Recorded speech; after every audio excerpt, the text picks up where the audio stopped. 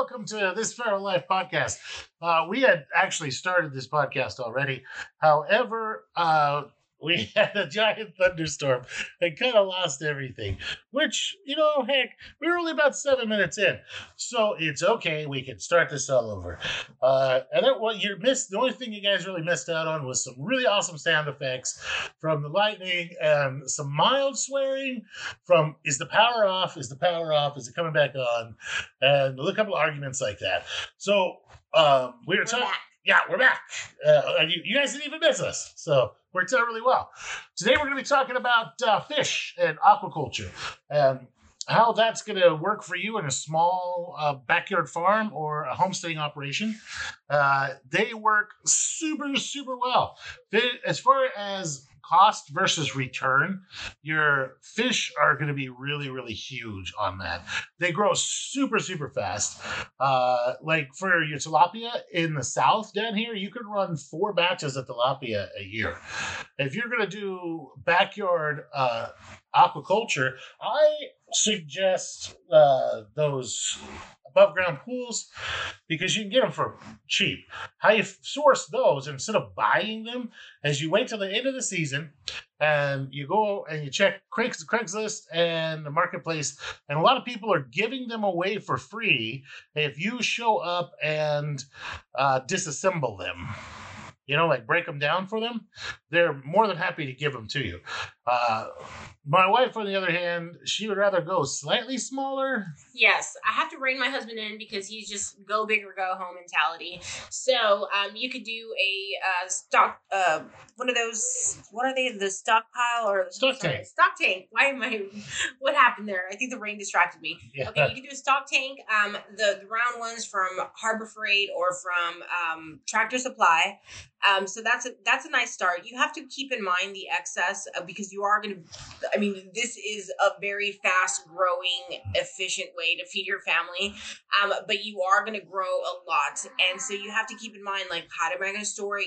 How am I going to process it? You can't sell it because you need a wholesale license to sell it. My husband likes to think he's slick and he wants to create memberships and membership cards for people. That's how I'm looking at it. Okay. Is it like, how like the VFW sells beer, but they you have to buy a membership or like a day membership. Maybe that's just our local VFW, but where you'd buy like a $10 membership and that would give you access to the beer because now you're a member. It's a club. So I'm thinking I'm gonna go down to Staples and print off a whole bunch of membership cards to this Feral Life backyard fish farm or fish keeping club or whatever, and aquaculture club. There you go. Aquaculture club. And sell those cards for $50 or $100 or whatever, and they could present that card and get a little punch on it, and that gets them a certain poundage of fish or whatever you're growing at the time. Allegedly, that's thank you. Allegedly, that's how I would allegedly do it. Allegedly. So just keep that in mind. Like, how many mouths are you going to feed? You can give away fish. So if you wanted to get in on it with a local family, community, hey, you guys grow your own little fish. You have your own little fish farm. That's really cool as heck. And it's actually a lot healthier and it tastes better. Yeah, you don't have to deal with the swampiness of like fish from the store. For example, like tilapia, a lot of those times those guys are grown in wastewater treatment facilities because they'll eat poo. Gross. Yeah, not cool. And tilapia grows super fast. Realistically, in like a 10-foot above ground pool, you could put 1,000 tilapia fingerlings in there, right? And in 4 months, pull out 2,000 pounds worth of meat. And that's not being unrealistic at all. That's being relatively conservative. If you feed them, if you do like the hybrid Nile Mozambique guys, they're super fast growing, and they do really well. So on tilapia, let's talk about those guys a little bit. We'll start at the top, right? So tilapia, they're one of the fastest growing, the Mozambique hybrid guys. They grow from a 1 ounce little fingerling to over a pound in just 4 months. If you follow the intensive RAS type feeding schedule, you can bump that up to almost 1.5 pounds in 4 months. But you're going to feed them 4 times a day, and they're gonna do nothing but eat. Now, for you guys that are up north, you can do the pure blue strain tilapia. They can survive water down to 47 degrees, so they can do pretty well for you guys into your late fall before it freezes. If you're doing above ground pool, you have a large body of water that takes a long time to cool down and a long time to heat back up. Tilapia really don't give a dang how warm it gets. They care about how cold it gets. You definitely want to keep them above 55 degrees in the water, or they just metabolically completely shut down. You can kind of hear a daughter singing in the background. She's just providing ambience. It's all it is. She's singing songs. Happiness. Like a canary. Yep. She likes to sing. So those guys work out really, really well for about everybody. You can also grow those in like your stock tanks, like you were talking about. IBC totes work really well for them. One thing that I found is that in every type of growing situation, you want the water moving in a spiral. Just so that all the water moves in one big spiral. That's going to take and push all the poo to the middle. And then you have your outtake. So your suction is going to be under a plate. So we've seen people take a piece of plexiglass or, what is that other clear stuff called?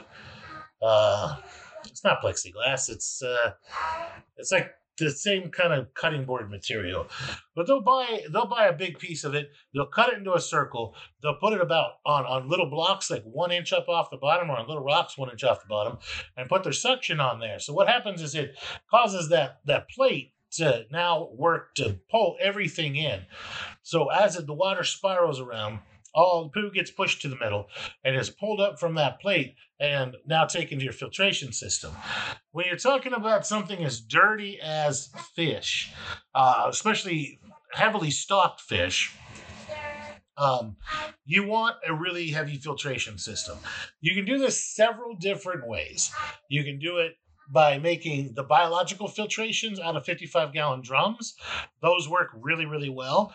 You can do that, but you can do it by making like a river system, or what word am I trying to say? Like a swamp system, where you take a large trough and you fill it full of lava rocks on the bottom, then smaller rocks, and then sand on top, and you plant a bunch of plants in there, and you put your water in at one end, and the clean water comes out on the other.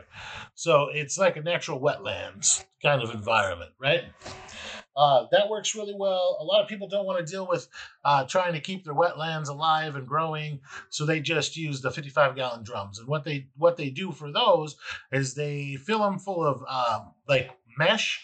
I've seen even people use those floor buffer, like what do you call those? The floor buffer pads? Oh yeah. Yeah. Buy a bunch of the floor buffer pads because they're really cheap. Yeah. But the thicker ones, the ones with the open weave, like ones for stripping floors in the bottom, and then put a layer of lava rock, and then put the progressively finer ones up there towards the top. So you catch all of the dry, heavy poo at the top, so it doesn't get down there and build up in the bottom. So you're kind of building your filter in kind of reverse. Does that make sense, everybody? That's really good. That's really and then genius. So the hole that goes down through the middle there, I've seen people put a piece of PVC pipe and then hook it up to a bubbler, so it's constantly pushing air through there, and that causes it to be a big, like aerobic digestion chamber. You get your nitrifying bacteria go crazy in there, and it works really, really well. For something like a 10-foot pond, you're going to need about 3 of those going full time. So you just have your one, instead of taking your pool pump is more than powerful enough to run this entire system. Just take the filter part and heat it. You don't need it. It's not going to do you any good. It's going to clog up every 15 minutes. Unless you just wanted to fill it full of bio orbs or lava rock, it's just going to be a mess. So you can just hook your pool pump directly up to it.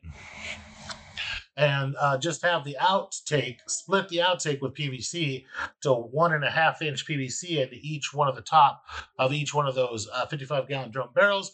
I'd just build a little platform for all three of them to be on, so they just drain back naturally into the pond, and that'll cause a little waterfall effect, which would aerate the pond anyhow. Yeah, create the bubbles. Yeah. Yep. So that's going to aerate your pond anyway and keep them happy and alive.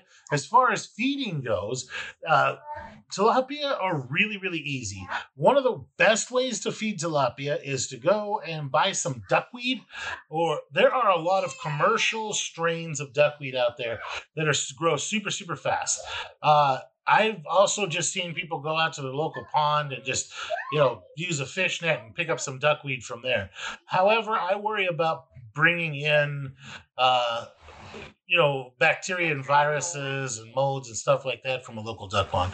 But they'll take those, and then at the end of the year, you get those kiddie pools, little kiddie pools for super cheap. They just put 6 or 8 inches of water at the bottom of each one of those kiddie pools. Have 2 or 3 kiddie pools out there. Throw a handful of Miracle Grow in each one of them, maybe a tablespoon or two. Then throw their duckweed in the bottom in there and just let it go crazy. And they just harvest half of the duckweed, because duckweed replicates itself every 24 hours. The commercial strains replicate themselves like every 16 and a half hours. But what those do is so you can harvest half of your duckweed every day and feed it directly to your tilapia without any processing or anything, every single day, and not ever approach the running out of duckweed. The duckweed has a super high protein, super high lipids. It's a complete food for your fish. The only thing it's missing is a little bit of calcium, which if you supplement and you're trying to grow them really fast anyway, you're going to buy a commercial fish feed. Tractor Supply almost everywhere carries catfish, like floating catfish food of various sizes. And that is honestly, between that and your duckweed, going to be more than enough to feed your tilapia and make them super, super happy and grow fast. Anything you want to add to the tilapia? I just want fish tacos now. Yeah, no, they're really easy to harvest. I don't want a big old operation. Like for us personally, I don't want a big old operation. Yeah, she says. I really don't. And it's gonna happen. It's gonna happen because of you. Yeah. No. I only go one speed. That's America. Yeah. So anyway, I don't want this big old fish operation, but I do want fish tacos, and I do want to have like a variety of proteins and meats for my family. I don't want to just have like. You got a big old family that's gonna want food too. I'm gonna tell them you said that. You got a bunch of people in your family. I do have a bunch of people. I have a huge family. Fish tacos, that's been a staple in my family, It's very nice during the summer, and some watermelon and stuff. So I look forward to that. Yeah, you got a bunch of people in your family. It's not like we're going to ever have a problem getting rid of food. Right. We just go, hey guys, y'all want something? And they just flock on over. So let's talk about processing it. Okay, that's the not fun part. Yeah. That's a lot of work. You're going to get, by the time you're done, you're going to be real good at filleting fish. So that's just sit down, crack open a case of beer, and get after it type thing. I like to put the fillets in what are those vacuum seal bags? Mm-hmm. I like to put a couple of them in each bag and then just vacuum seal them. We kind of get a. You get them, you wash them. Yeah, you take your fish out, you conk them on the head, stab them, whatever you want to do, the Ikejima type way. Yeah. Yeah. However you want to murder your livestock's up to you. But you take them out, you process your fish. You can. The easiest way is going to be just fillet them without gutting every one of them or anything. You just fillet them. And then you'll take your fillets. What we like to do is have like a cooler full of salty ice water. Mm-hmm. And as soon as the fillet is done, it gets chucked into the cooler full of salty ice water. And the reason that we use salty ice water is instead of just having a big thing of fresh water, is that the what do you call it? The osmolarity of the salty ice water keeps the fish from absorbing a bunch of water and becoming mushy. Mm-hmm. Right? It keeps it nice and firm. Now, you're not trying to go like super salty. You're going for like the ocean, like saltiness, right? Or slightly under. I have never actually measured it. I just throw in a couple of cups of salt into a cooler and toss a bunch of ice and then fill the rest of it up with water and then mix it around until it's all done. It becomes super cold too. And then the person who is then going to take those fish, those fillets out. So if you're fast at filleting, I'm not the fastest. I'm passable, but not the fastest in the entire world. So they usually can keep up with me pretty well. So the person who's doing the packaging is going to be at the table on the other side of that uh, or just we do it in like a big long conga line. So they'll be just past the cooler so they can reach over with their right hand, grab their fish fillets, throw them up there, kind of let them dry for a second, and then put them into their perspective bags and then pass them down the line to the vacuum seal people. And it works out really well. At that point is the point where you would want to add, if you wanted to add seasonings, if you want to do anything special with them, if you wanted to add some marinade or something, the package person would be the stop to do that. They take it out, they throw in a handful or a scoop full of the seasoning, pass it down the line, and just it would just get mixed in as it goes. And that's about it, man. I mean, it's really, really easy. And then you want to get them frozen as soon as possible after that. Now you have a whole bunch of fish that are great for the garden. Don't throw them away. Don't compost them. Just bury them in the garden. Dig a trench. Throw in your fish, plant your tomatoes over the top of them, like anything that's a heavy feeder. The Native Americans have been doing it forever. It works super, super well. There's nothing to worry about that way. Then you can just drain your pond and drain it. Use it to water your grass. Any excess effluent water of any type. If you're going to rinse out your cleaner filters, rinse out anything, that's that's liquid gold. I mean, it's highly nutritious, nutrient dense water for plants. Don't drink it. Don't drink your pool water. But you definitely want to put it on your plants, your roses, your grass, your corn, your garden. There's nothing that the tilapia have that it's going to translate into a disease that you can get, right? And as far as breeding tilapia, don't worry, don't do it. There's a bunch of people that do. There's a whole bunch of but you're gonna have to bring them inside into an aquarium. They're mouth brooders, so it's just a big pain in the butt. It's not worth it when they're so incredibly cheap online. Heck, even Amazon, you can buy tilapia on live tilapia fingerlings on Amazon. Everybody's got live tilapia fingerlings. They're so cheap. If you wanted to get the 1,000 of them, is going to set you back just like $100. So they're super, super cheap everywhere. Tilapia are not one of the things I would suggest that you attempt to breed. And none of these fish really are something. None of the things we're talking about today are anything I would attempt to breed, except for crawfish, because they'll breed through absolute pure and total neglect. Just leave them alone and you'll make more crawfish. I'm not a fan of crawfish, so I tried it for the first time. It was okay. Just nothing what I expected, honestly. Well, there's not a lot. A lot of people love it. Yeah, there's not a lot of meat on them. Yeah, there really isn't. So it's like a lot of work for not a lot of meat. And, it was savory, it was good, but just something that I wouldn't, put on my menu very often. So I think we've pretty much covered tilapia pretty good. Yeah. You can't really mess up tilapia, guys. They're really, really hard. As long as it's warm, tilapia are fine. They're happiness and sunshine. Up north, where it's not, you're not getting 115 degrees every day, you can grow them just right out in the sun. Except for your reds or your albino tilapia. You don't want to put those guys in the sun. They get sun scald. All the rest of them, you can just grow them out there. Tilapia are not one of the fish you're going to worry about jumping out of your water or your container a lot. So you don't have to really worry about having a top cover. I would put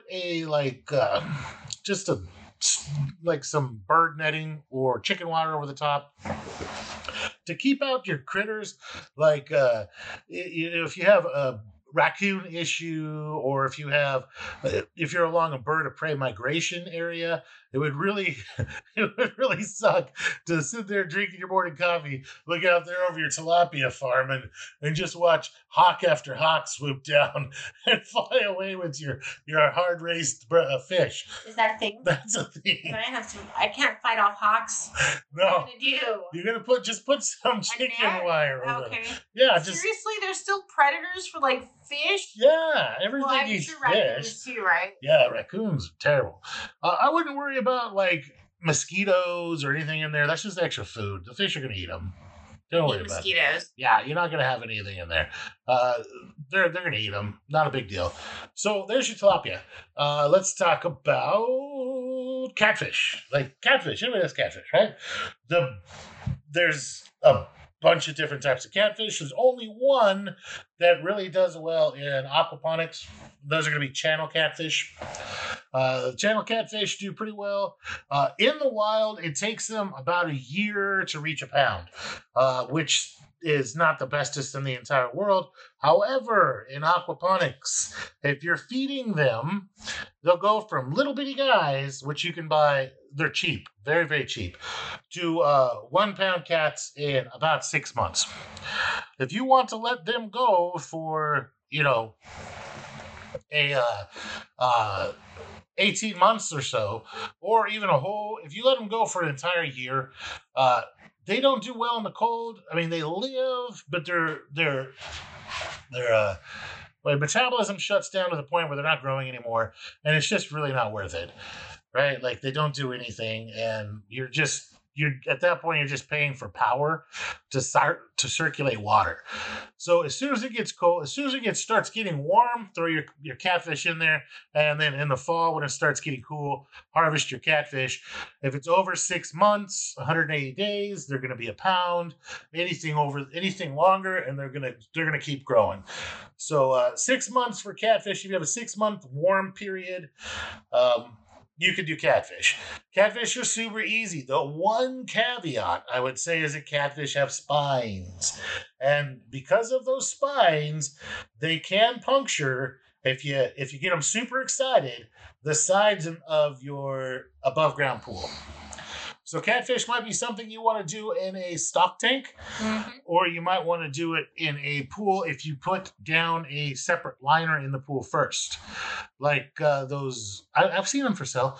Those big rubber billboard sign, the nylon cover, or not nylon, but they use them for tarps. The billboard signs, when they take them down, they give you those you can buy the big old tarps.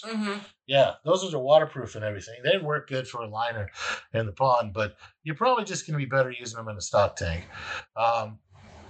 Yeah, or you can capture them all and use some wire cutters and cut off the spines. It's not going to kill the fish, won't hurt the fish. They'll be perfectly fine. You just nib the ends of each of the spines so they're not pokey anymore, which will make processing a heck of a lot easier because you're not going to get stabbed with catfish all the time. Won't kill the catfish, won't really hurt them. And it'll keep them from poking holes in each other and in the sides of your pond. I've always stayed away from catfish because one, yes, they poke, and then two, like I've just never. It always had like a fishy taste to it. Well, that's because you're eating them grown in a pond. Yeah. So maybe that's why, but yeah, maybe it'll be a different experience if we ever have any. But we'll do them just to say we did them. Of course, that's your mantra. Yeah, exactly. So I've had friends do them, but yeah, you will do them just because we can. Yeah. Somebody will eat them. Right. Figure it out. Yeah. So catfish, they're pretty indestructible, guys. A couple of cold nights not going to hurt them. A couple of warm days is not going to hurt them. Ooh, we could do a fish fry. Yeah, you could do a fish fry. Yeah, that'd be awesome. Okay. It's on. Fine. They're pretty easy to process. I've seen a lot of people do them. Just chop the heads off, grab the skin with pliers, pull all the skin, and then gut them, and then do them whole like that. And that's a really easy way to process them. Also, filleting them works really, really well. Then you can also plant them. Once again, underneath any sort of tree underneath, plant them in the ground underneath your tree, post hole dig, or use your tractor, or use your children to dig holes and put them under there. So it works out really well. There's never any sort of waste on the farm. Never any sort of waste. And catfish, they're cheap. They're not as cheap as tilapia. It depends on where you're at. If you're back east, where there's a lot of catfish farms, they're really, really, really cheap. They don't ship them as often in the mail because they're pokey. You're going to pay a little bit more for shipping because you're going to have to put them in a special type of bagging. To keep them from popping it and ending up as all little dried raisins by the time I get there. But baby catfish are adorable. Like, they're tiny little guys. They look just like full-size catfish, except that they're, itty-bitty, like less than an inch long. But, they're super easy. You can, if you're cheap, like me, instead of buying special baby catfish food, I just get the regular size catfish food and grind it up through the coffee grinder. I have a dedicated coffee grinder because he has his own special coffee grinder, guys. Because I cannot trust this man with a coffee grinder, so it's not happening. Weird things go through the coffee grinder. Not in mine. Yeah. I like the little KitchenAid one that you push on the top and it goes because it's got a beast of a motor and it'll grind anything, practically rocks. So I like that one. So you just grind it up. You're going to feed a catfish at least, when they're babies, at least 4 to 5 times a day. As they get older, you can go back down to 2 times a day. It's hard to supplement their feed. So unlike tilapia, which you can feed for practically free, catfish, you're going to have to buy food for them. I've seen people try to feed them cheap dog food. That just seems to make the water a mess and give it like an oily film. Cheap cat food. Come on, guys. Really, it's more expensive than the cheap catfish food to begin with. You buy the 40, 50 pound bags of catfish food for cheap. Why would you buy the cheap cat food and it's more expensive? As with any fish, if you put a light over the pond at night, all the bugs are going to hit it and fall into the pond. And it's free food for your fish. Catfish are not jumpers, so you don't really have to worry about them trying to jump their way out. You're still going to have to put some netting over there to keep unwanted critters out or all your fish from flying off with hawks and eagles and things. But a cheap bug zapper put over the top of your pond, like on a little tripod hanging off over the top, or anywhere over your pond, is going to do wonders for increasing the protein that your fish get. And that works for any of the fish, except I don't think it would do well for like crawdads. But it'd do well for the shrimp. The shrimp will eat the living crap out of them. They'll eat anything. They'll eat anybody, anything. So that's about it for catfish. I can't really think of anything else to add. Catfish are just easy. If you build on what we talked about with tilapia, and the build and everything applies to the catfish. They're just spiky. So we talked catfish. Let's talk about somebody that's in a colder region. What you can do. Trout. And I envy you for that. I would love to do trout here, except when the water gets above 60 degrees, all the trout die. They start getting really, really stressed about 60 degrees, 65 degrees, and they all die. So here I would be limited to doing trout for... And what's wrong with that? We would do a couple of cycles of it. No, I'd only have like maybe 2 months where I could, and they wouldn't, in that 2 months, they wouldn't make it to their full size. Okay. Trout, you need like 6 months for trout. They're kind of a slower growing guy, but once they do kind of pick up speed and start putting on weight, they put on a lot of weight. So rainbow trout are really, really cheap. The hybrid trout are really, really cheap. You can find most of them online. They ship super easy. They do really, really well in aquaculture. They do require very clean water. They do like it going in a spiral because they like to be active swimmers. Other than that, the trout food is cheap. There's always a market for them, which means that your You might have to sell two different tiers of membership. You might have an individual and family membership tier to your fancy backyard fish farm, and then like a corporate tier where the owner of the restaurant could come and receive their benefits at your farm. Ha ha ha ha. America. There's always a way around everything. So, yeah, trout, you're never going to have a problem with getting rid of them. I would try to shoot for raising those guys for at least 5 months, and I would shoot for getting the largest fingerlings you can afford.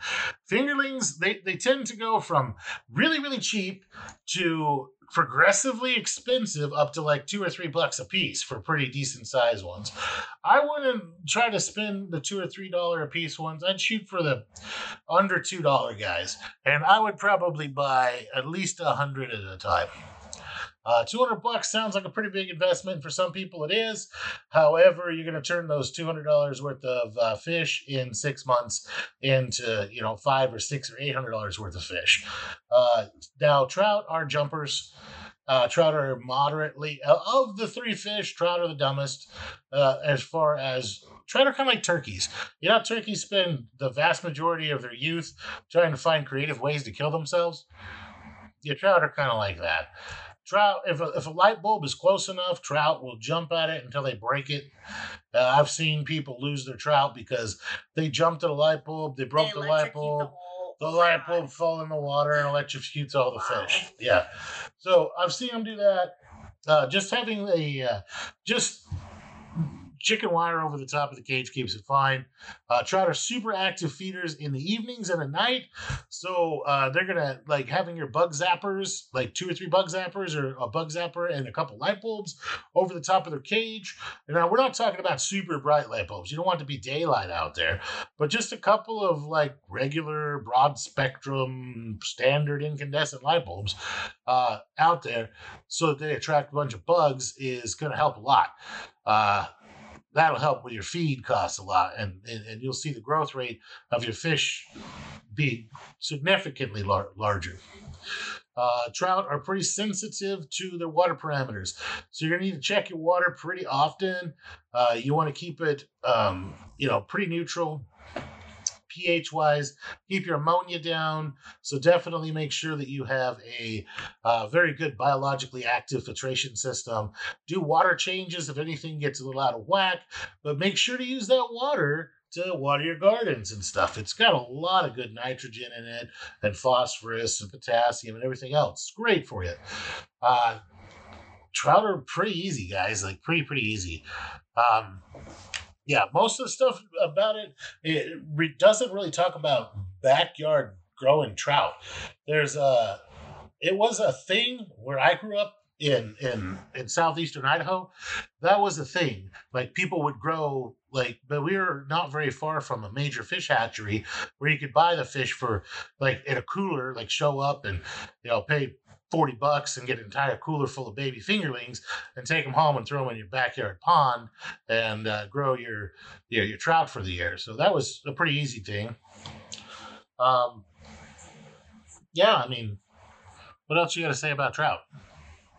Or do you like trout? Trout are delicious. Yeah, trout's delicious, and it pairs well with lemon orzo. So I like that, and I like it with asparagus. So really good stuff. Yeah. So, yeah, trout are great. Trout are fun. Trout are easy. Let's see. I think that about covers it for most of the fish. Now, there's a bunch of different stuff out there. There's a bunch of people like, oh, why aren't you going to grow, what do you call those guys? Mackerels. I don't think those are saltwater fish. Not bad. No, this is how little I know about fish farming, honestly. It's not like my top contender. Yeah, bluegills and stuff like that. I don't like or a bass, for example. I don't like to grow stuff that's like that's a game fish that's native to my area, because you run into a kind of a sketchy area there where the fish and game guys can argue, hey, did you buy those? Did you catch those and put them in your system? Like, what are you doing here? And then they argue that, hey, if they release, they could cause a bunch of problems, even though your fish farm's in the middle of a field and it would require something on the level of a biblical flood in order to release your fish. You might need a special permit for anything native. So I try to stay away from native stuff, native game fishes. If you wanted to get into kind of like a bonus backside, if you wanted to get into aquaculture for doing nothing but raising bait for like bait fish and stuff like that to sell to a bait fish company, that'd be a way to do it. And there's a bunch of people who raise koi in their backyard and sell koi.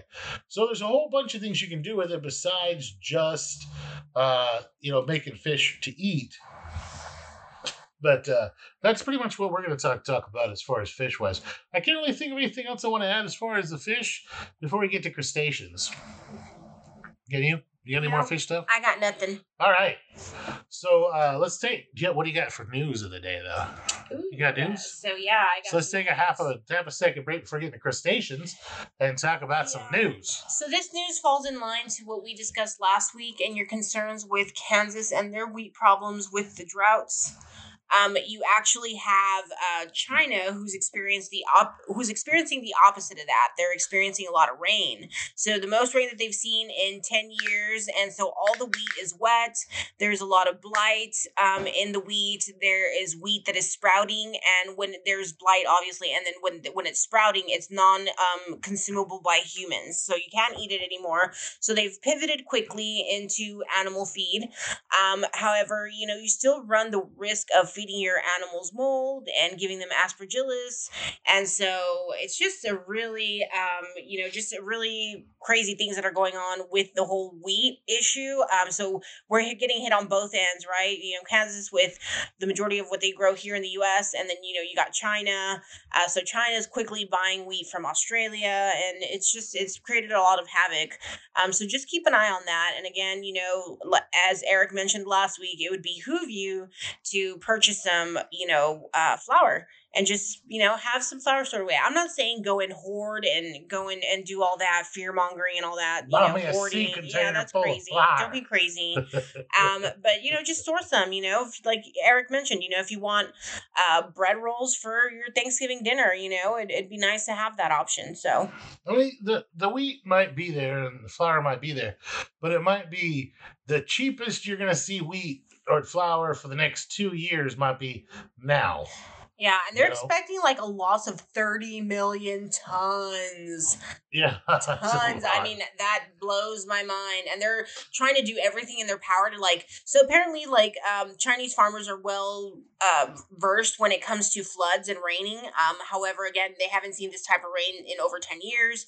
So they're freaking out. So they're doing everything in their power to dry all the wheat, bringing in fans, trying to dry it as quickly as possible, moving as quickly as possible, harvesting it as quickly as possible.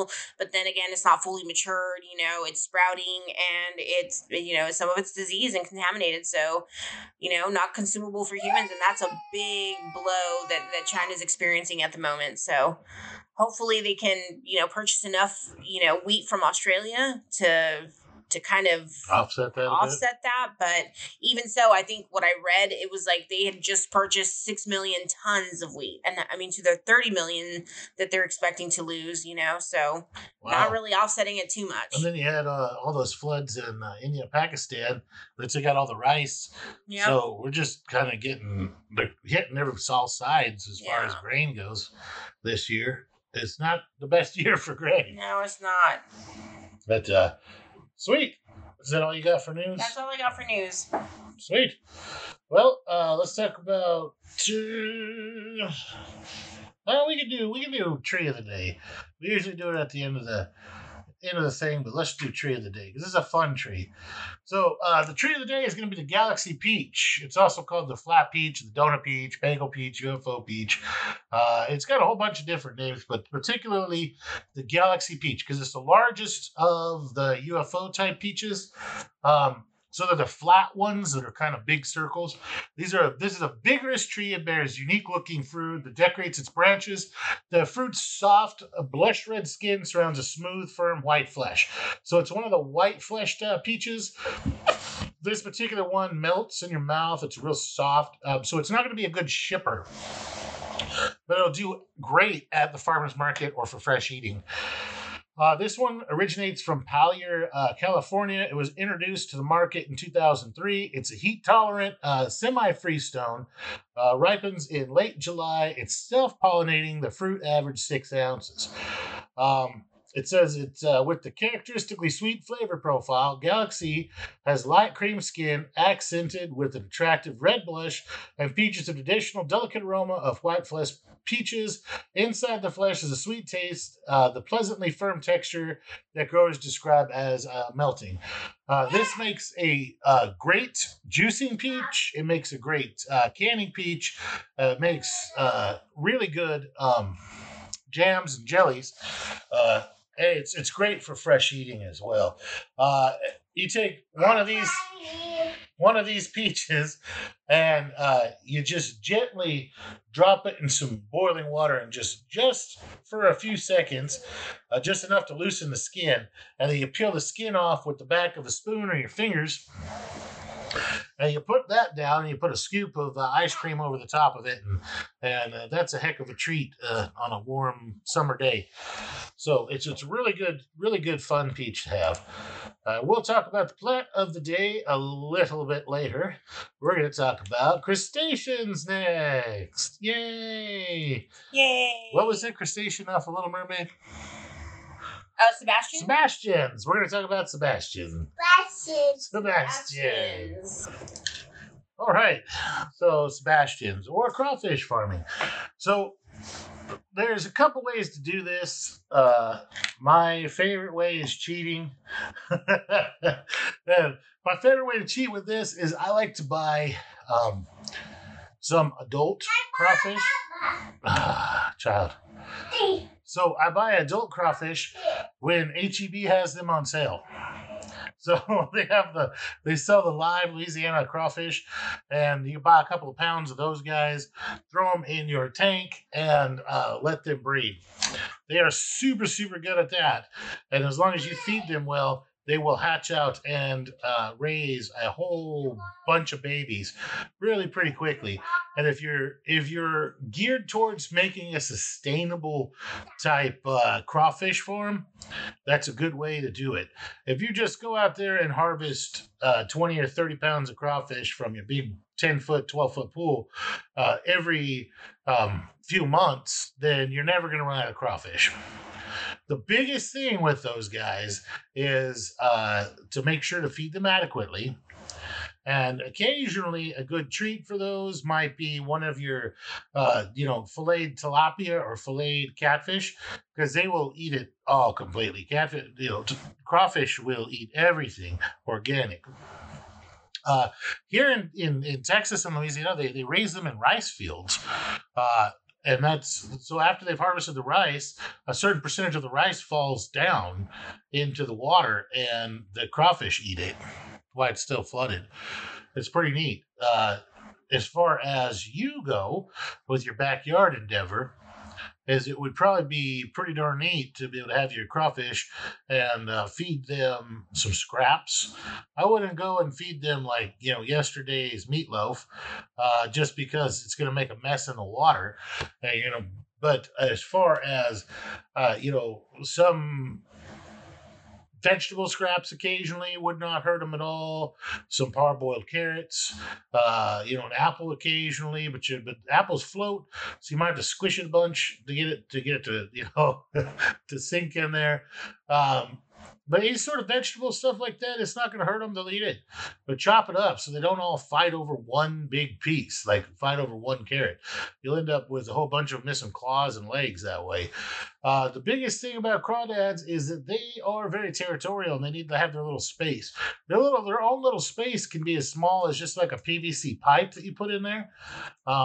So cutting off a whole bunch of PVC pieces that are or pipe pieces that are like 8 inches to a foot long, and having them bundled and bundling them up with some rope and throwing them in there as kind of like crawfish condominiums. It will go a long ways as far as peacefulness goes with your crawdads. Having some vegetation in there wouldn't hurt at all. Some sticks, just get a little crazy. Just think about making your own little pond in there. Planting some plants wouldn't hurt. Do some water lilies just for fun, so you get something to look at. Because unlike the fish, the crawdads aren't going to be swimming through the water, so it's just going to look like you have this big placid pond out there. You can put in, throw in some minnows and stuff in there. The crawfish might eat them, but oh well. But they'll keep your mosquitoes and stuff down. So that will work out really well. Crawfish breed pretty quickly, and they grow pretty quickly if they have a lot of food. I probably, for year one, I wouldn't harvest anything. If I was gonna go and I was gonna do a 10-foot pool, I'd buy 15 pounds of live crawfish. I'd throw them in there, and they're all like, I made my little ecosystem, throw them in there. And then I wouldn't harvest anything year one. Year two, I'd check. And by year two, you should have a bunch of babies that are all, that are all pretty good size. And then I would start harvesting there at about summer of year two. And then you should be able to harvest every 2 or 3 months with small amounts, up to 20 pounds every 2 or 3 months, without having a big negative effect on your crawfish. If you want to keep it self-sustaining, if you just want to go out there and get 4 or 5 pounds for you and your family, like once a week, then you're probably not going to make a big significant dent. And if you just wanted to shut the whole thing down and pull out 300 or 400 pounds of crawfish, at the end of that year, then that wouldn't hurt you either. So crawfish is more of a long-term endeavor than anything else. So that would be way number one that I would grow crawfish, and that would be the cheapest way to get started is just to buy your live crawfish already full grown. Call those your breeders and throw them in there and leave them alone and let them make babies. You're going to use a sinking pellet type food for them. So your floating catfish food that we've talked about using for pretty much everybody else is not going to work for these guys. These guys are going to want a sinking type pellet. You can buy sinking fish food for them. There are specialty blends, which I'm not a huge fan of, because if it only does one thing, it might do that one thing really, really well, but it's usually more expensive than a generic type.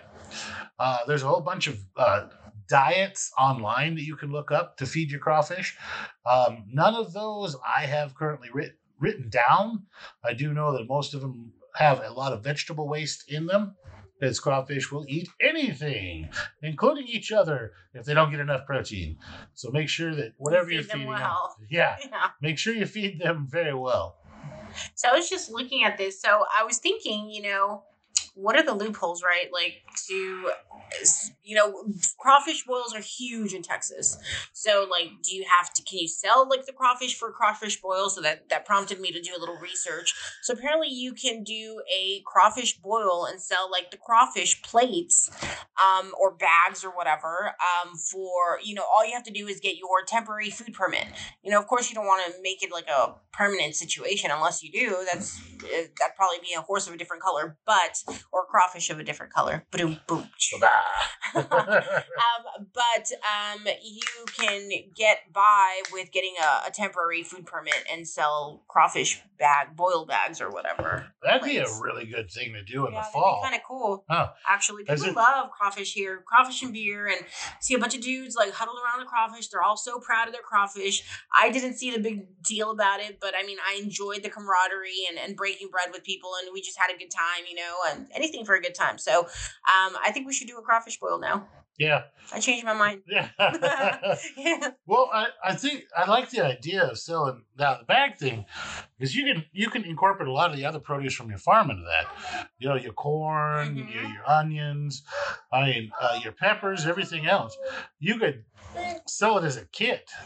Yeah. That they take it home and throw it all together, and you that'd be value added to all of your stuff, because the individual stuff might be a heck of a lot cheaper than buying it all as a kit, which you'll be able to add money to it because it's a kit now. And not only that, but you're also like reassuring people, like, hey, these are the seasonings that go with crawfish, right? A lot of times people they've never done it before, and so they don't know exactly what pairs well, what's the best seasoning out there for crawfish, and just leave that to an expert that has a nice package put together for you that you can purchase.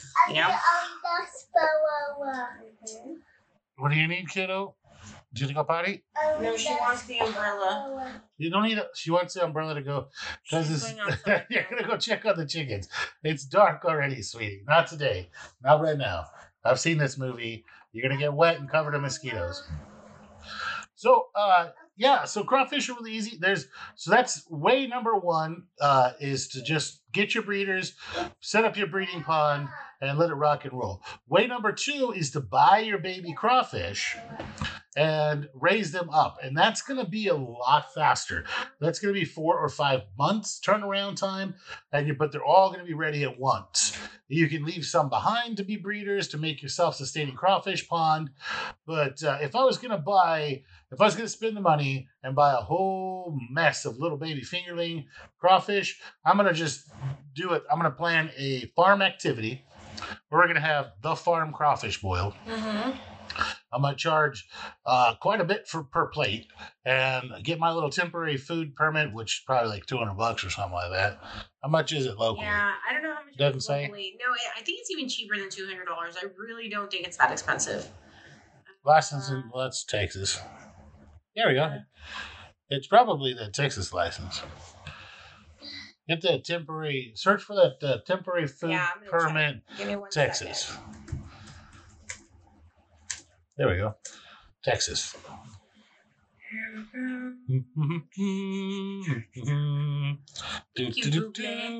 Sound effects. Yeah. Sound effects. This is trying to get you to apply for something else. No, just cost. Just give me the price. I just gotta be so complicated. Just tell me. Yeah. Add the word cost.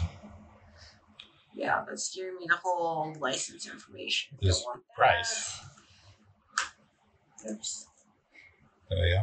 That's about like $52 to $200. Single event permits are $52, and multiple event permits are $200.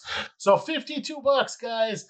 That's like 2 people coming over to eat. So you're gonna make that back in a heartbeat. Oh, in a heartbeat. Yeah, so cool. Having your little that's totally what we're gonna do. Let's do that. I would just buy a whole bunch of little fingerling guys, raise the crap out of them, sell huge plates, like just piled high with them, with all of your produce, incorporate into a farm tour at the end of the farm tour and the end of the talk and everything. And the educational side is when you open up your gift shop and start serving your crawfish at the same time. Have yourself a little and at the end of it all, play yourself some music, hire yourself some local little band to come out and play, and set up your little farmer's market there where everybody can buy all your produce. They can take home, boil in bags. So if they wanted to do the crawfish again at their house, they could. If they wanted to buy some of that sweet corn, if they want to buy everything else, you buy your jams, jellies, everything. Just really market the living crap out of yourself while you're doing this event. I think it'll go really well. Yeah, that'd be kind of cool. So, okay. I like it. I like the idea. I've had a change of heart on the show. There we go. Now she's a crawfish fan. Yeah, we might do a crawfish boil, so just hang out there. Other than crawfish, let's talk about freshwater prawns. So these are a little bit different than the regular shrimp you're going to get. They're called macropedia. They have the really long, crazy blue claws. They're awesome. They originated, I believe, in I feel like Thailand. you fed me prawns. No, you just hit the word prawn, honey, instead of freshwater prawn. Oh, You have to put fresh water in there. I knew that. Yeah, because prawn has a bunch of different words to it. So those guys, Oh, see yeah, I've the never had that. giant little, yeah. So they're a freshwater, Shrimp? yeah, basically freshwater shrimp. Now you're not going to be able to breed these guys. They have to spawn in saltwater, and then the babies eventually swim upstream into streams where they are then work their way into little lakes and ponds where they grow to be adults, and then the adults migrate back to the ocean to shake off their babies, and the babies float out in the ocean for a little while and come back. So there's dedicated breeders out there who have saltwater aquarium tanks or like saltwater above ground pools, basically, that they breed them in. And then you buy basically the fry. And you're buying these little guys are about the same size as your thumbnail. They're quite cheap. They have, on average, an 80% survival rate. All right. So if you buy 1,000 of them, you're going to harvest 800 of them.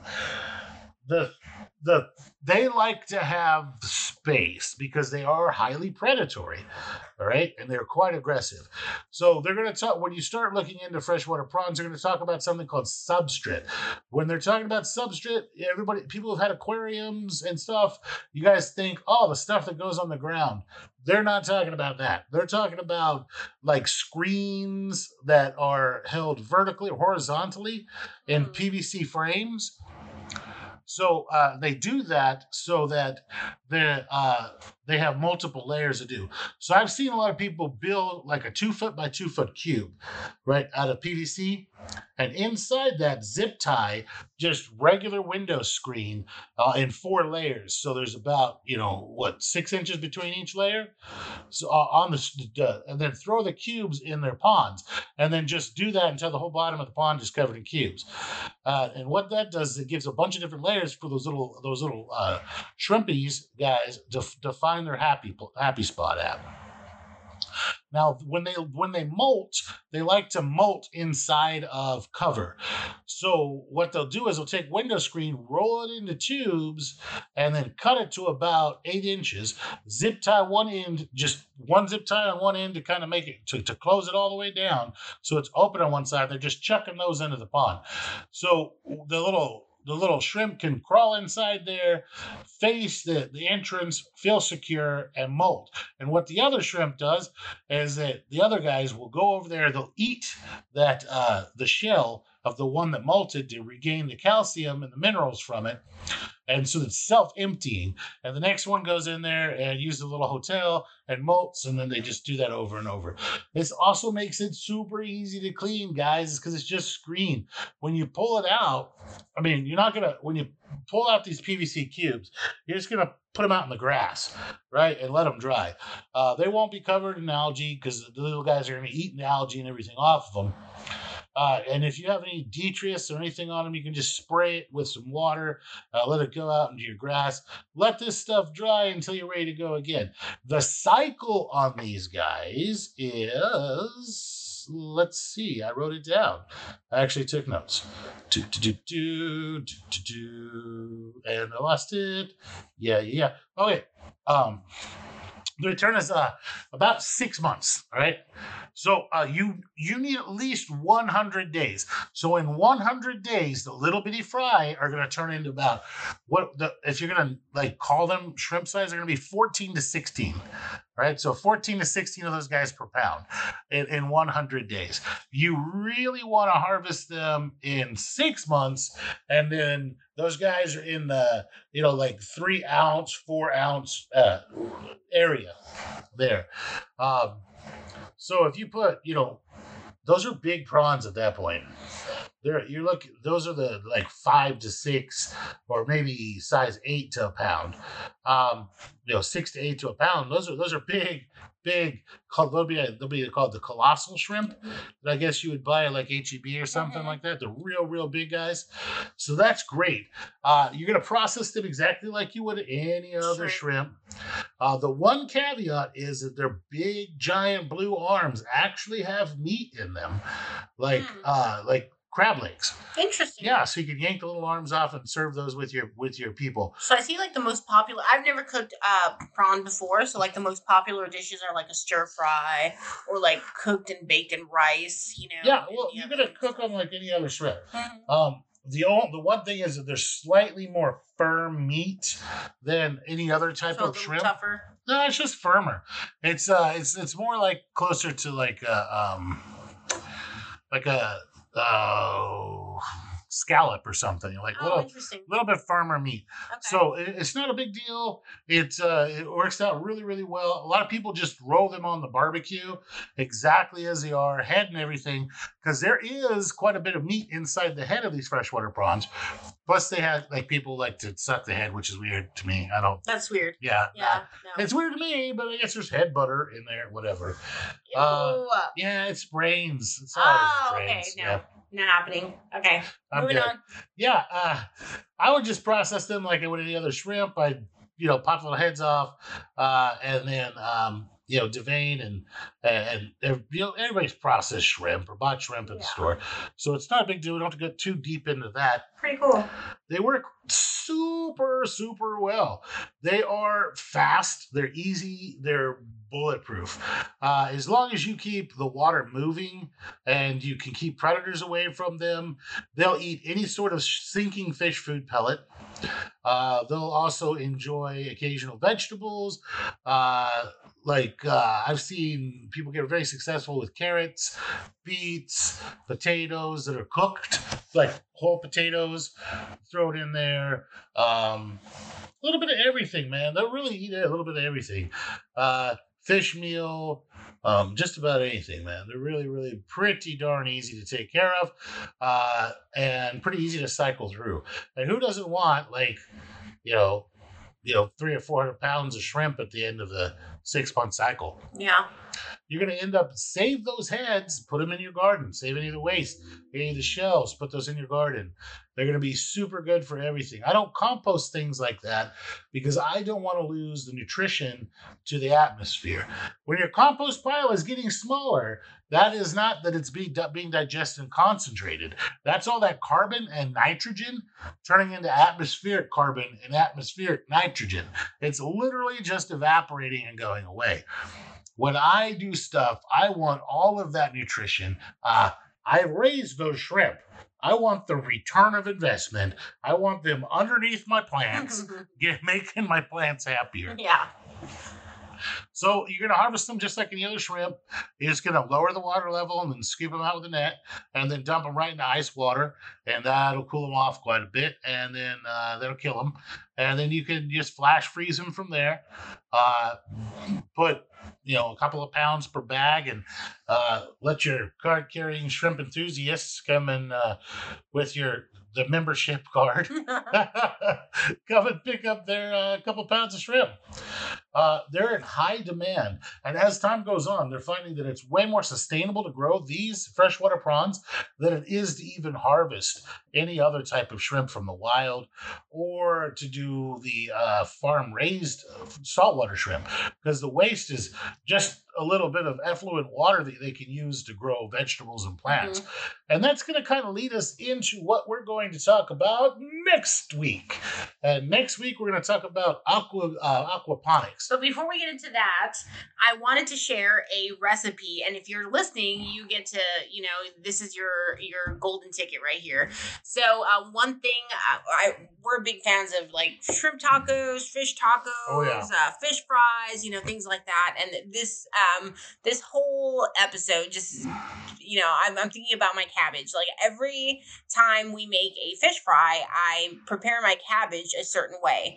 So I will cut cabbage in, slivers, and then I add purple onion, and then I add lemon pepper, lime, and then the vinegar of a can of jalapenos. So you have canned jalapenos with that vinegar, the spicy vinegar in there.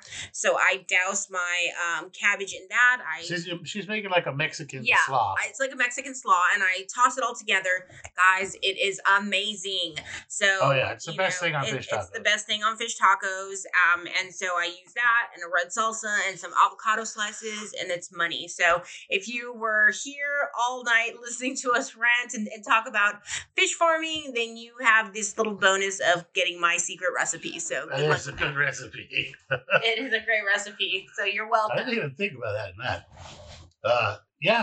There's so many good ways to cook the fish too. But the prawns, I see a lot of people just toss them on the grill. Yeah, I've never seen that, so we'll have to experience that. Yeah. But moving on to our next episode next week, which is going to be really cool. It's actually one of our highest in demand, just because my husband, he was really set in, farming in ground for a very long time. Kind of got burnt out on that because we lived in West Texas where it was a desert climate. Desert freaking wasteland. Very hard to desert farm, wasteland in the ground, but we did and it. And then there was rabbits and moles and every imaginable type of animal. Regardless, though, his garden was amazing. Yeah.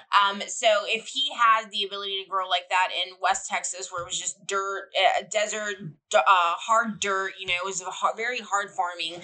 I'm really excited to see what we can do here. But when we moved, we lived in the burbs. I mean, we still kind of live in the burbs. We're very, very close to closing on our house and property, but we are still stuck in the burbs. We just finished the last of the paperwork. Yeah, we did. And signed the paperwork to allow them to start construction on the road and the foundation and everything. Yeah, so we're super excited about that. Super great. But we were in like this limbo where it's kind of weird to grow and start up a farm and things like that. They're renting a house and they don't like. They tend to frown on you just like digging up the backyard, tilling the yard. Like, what are you doing? But either way, we did above ground farming. So Eric will talk a little bit more about that. But that is our next episode next week, and we're super excited because that is one of our episodes that is high in demand for urban farmers. Yeah, everybody wants to kind of learn about the aquaponics or the hydroponics type stuff, and I came up with I let the beer speak to me, and combined like 6 or 7 different hydroponic styles to come up with our own. And it was a super fail-safe way, and we took a lot of pictures. Fully automated with one pump. And it was super awesome, and we'll totally go over the entire build list, how it all worked, how it all put together, and throw in a bunch of pictures for our next week's podcast. It's going to be a lot of fun. This one's a little bit shorter, guys, because we didn't have as much material to cover. So it's not going to be our typical 90-minute episode. What are we missing? We're missing plants of the day. Plants of the day? We haven't done plant of the day. Oh, and you didn't do skill of the day. Oh, we didn't do skill of the day. Those are you. So, I don't know if you're ready. Plants of the day. The plant of the day is going to be the purple passion asparagus. Ooh. So this is a purple asparagus. The best thing about them is they're 20% more natural sugar, so they're much sweeter. They stay tender much longer. The problem is because they are sweeter, bugs like them a little bit more. They have much sweeter stalks. They're super vitamin rich. They have that purple vitamin everybody loves. What's it? That anthocyanin or whatever it is. She's gonna look it up. It's a fancy word that I don't use. They're super tender, so you can eat them much later and when they're much larger, right? Mm-hmm. You just can look up purple vegetables, vitamins. There's a word for the vitamin that they have. Sorry. They have a nutty flavor just like regular everyday asparagus. They do turn green when they're cooked because just the chemical reaction when they're That's purple. Now they're Anthocyanins. anthocyanins. See, I was kind of close-ish. Ish. Ish. So, as with all of the other asparagus, they're super cold hardy. These guys are really heat tolerant and they're slower to bolt than your standard green ones. So, to plant these guys, you're gonna wait till the spring when you can start working the soil. You're gonna dig a 12-inch wide, like a foot by foot by foot trench, right? So dig a foot wide trench, a foot deep. Mix in your compost, any sort like a regular everyday fertilizer, your organic fertilizer, whatever you want to mix. I use a lot of animal poo or like dead fish, stuff like that. And then you're going to make mounds that are about 18 inches apart. Okay. Y'all ever planted roses? You planted roses. I think you planted roses with me, right? Mm-hmm. Where you make the mound and you put the rose on top of the mound so that the roots go down the side of the mound.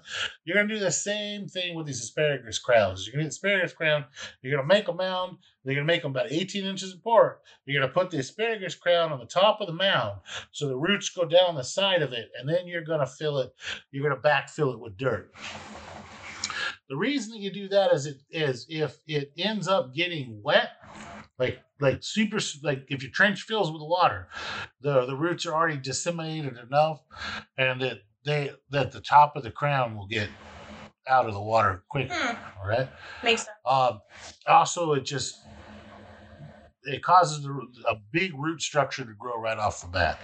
So once you've made your bed, asparagus bed, you're gonna go. Like they last forever, ever, and ever, and ever, and ever.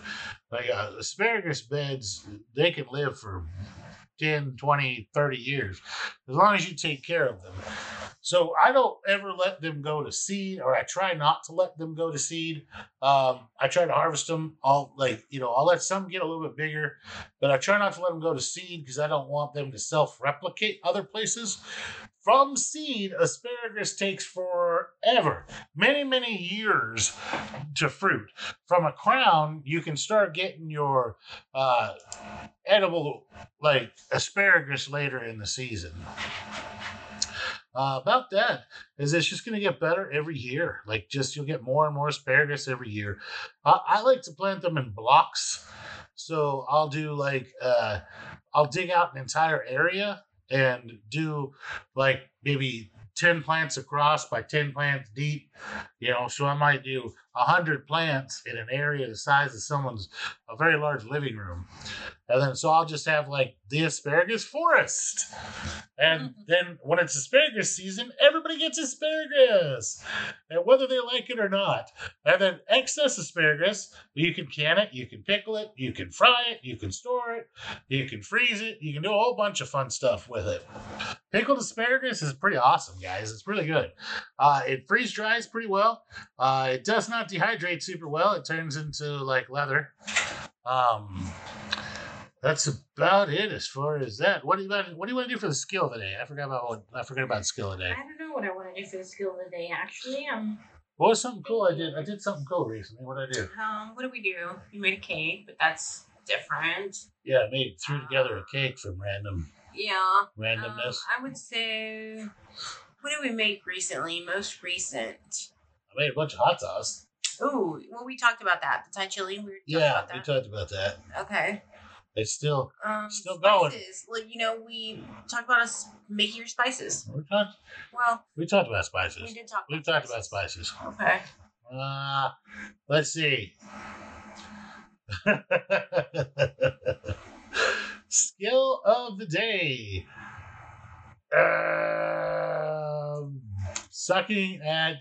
Picking out a podcast skill of the day. Sucking. 10 stars. You dropped the ball. 10 out of 10 stars. Literally. How to do that is to just simply forget that you were supposed to do a skill of the day. problem solving. We're problem solvers, you know. I would say that that's a skill. You know, a lot of people are like deer in the headlights when, you know, a tough situation arises, but us, we could look at a situation, kind of reverse engineer everything and make it work in our favor. So, you know, with how to get around, you know, certain compliances, things like that, which we're not condoning. Allegedly. Skill of the day is allegedly make a membership, bro. Yes. Like a club. Okay, so skill of the day is invent your club. Get on Facebook and make yourself a Facebook club, like a Facebook page for your farm club, so it looks semi legit. I mean, totally legit, right? Like totally legit, totally legit. Totally. Yeah, and then so Staples will make you business cards for cheap. I think I paid like $12 for. What? It was like $20 for like 500. Yeah, like $20 for like 500. They're ready in like 4 hours. So you can get a card that says anything. My card just says expert. It doesn't have anything else on it. It has my name and expert and my email address. That's it. It confuses people. It's awesome. And the reason is it's like expert in what? I'm like, yes. And they're like, but yes. Yeah. It's really hard. I mean, you can't put my husband in a box. Like, it's just too hard. Well, my previous one said, was it expert witness? Oh, geez. My previous, because I know what I saw. And on that note, hydroponics next week, guys. Yeah.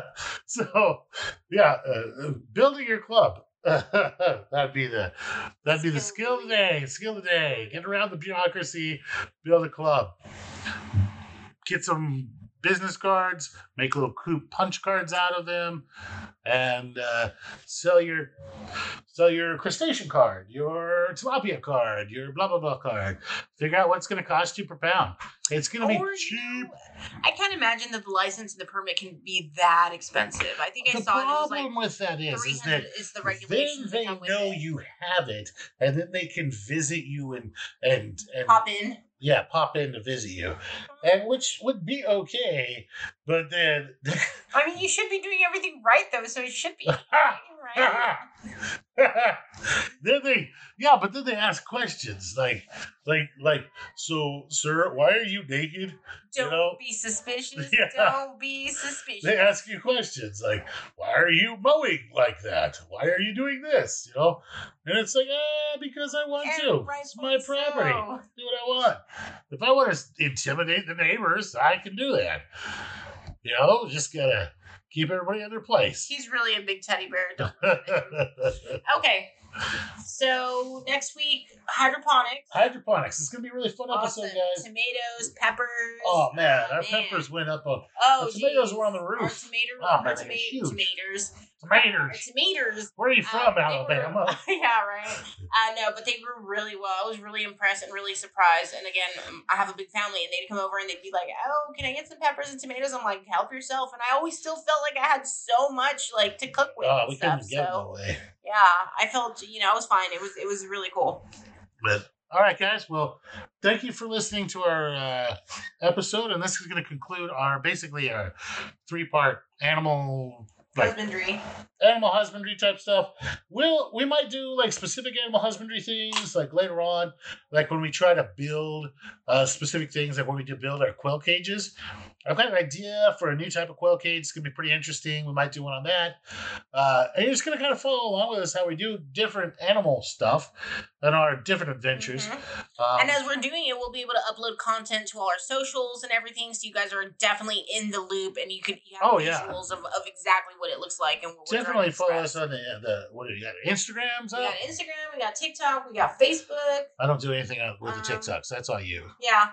Top tick or whatever comment. But I won't start putting content up until we actually have, you know, our working homestead. So I put content on Facebook and Instagram. Yeah. So we got a bunch of stuff on there. Yeah, Oh, and our Etsy store. We're gonna add more stuff on Etsy. We have our Etsy store where we have our designs, and guys, we do work full-time jobs, so we do this on the side just to share the knowledge. So anything that you can do to help, purchase something from our Etsy, that really helps a lot and goes a long way. Yeah, or just like us on Facebook. We're also always available, guys. If you want to send a message to either the Facebook or the Instagram, one of us will get back to you. If it's me, it'll be sarcastic. If it's her, it'll be nice. It'll be sweet. Or if you have any suggestions to any guides that you want us to create, we're currently looking at different types of guides because people want to specialize in specific things. So if there's something specific that you're looking for, let us know.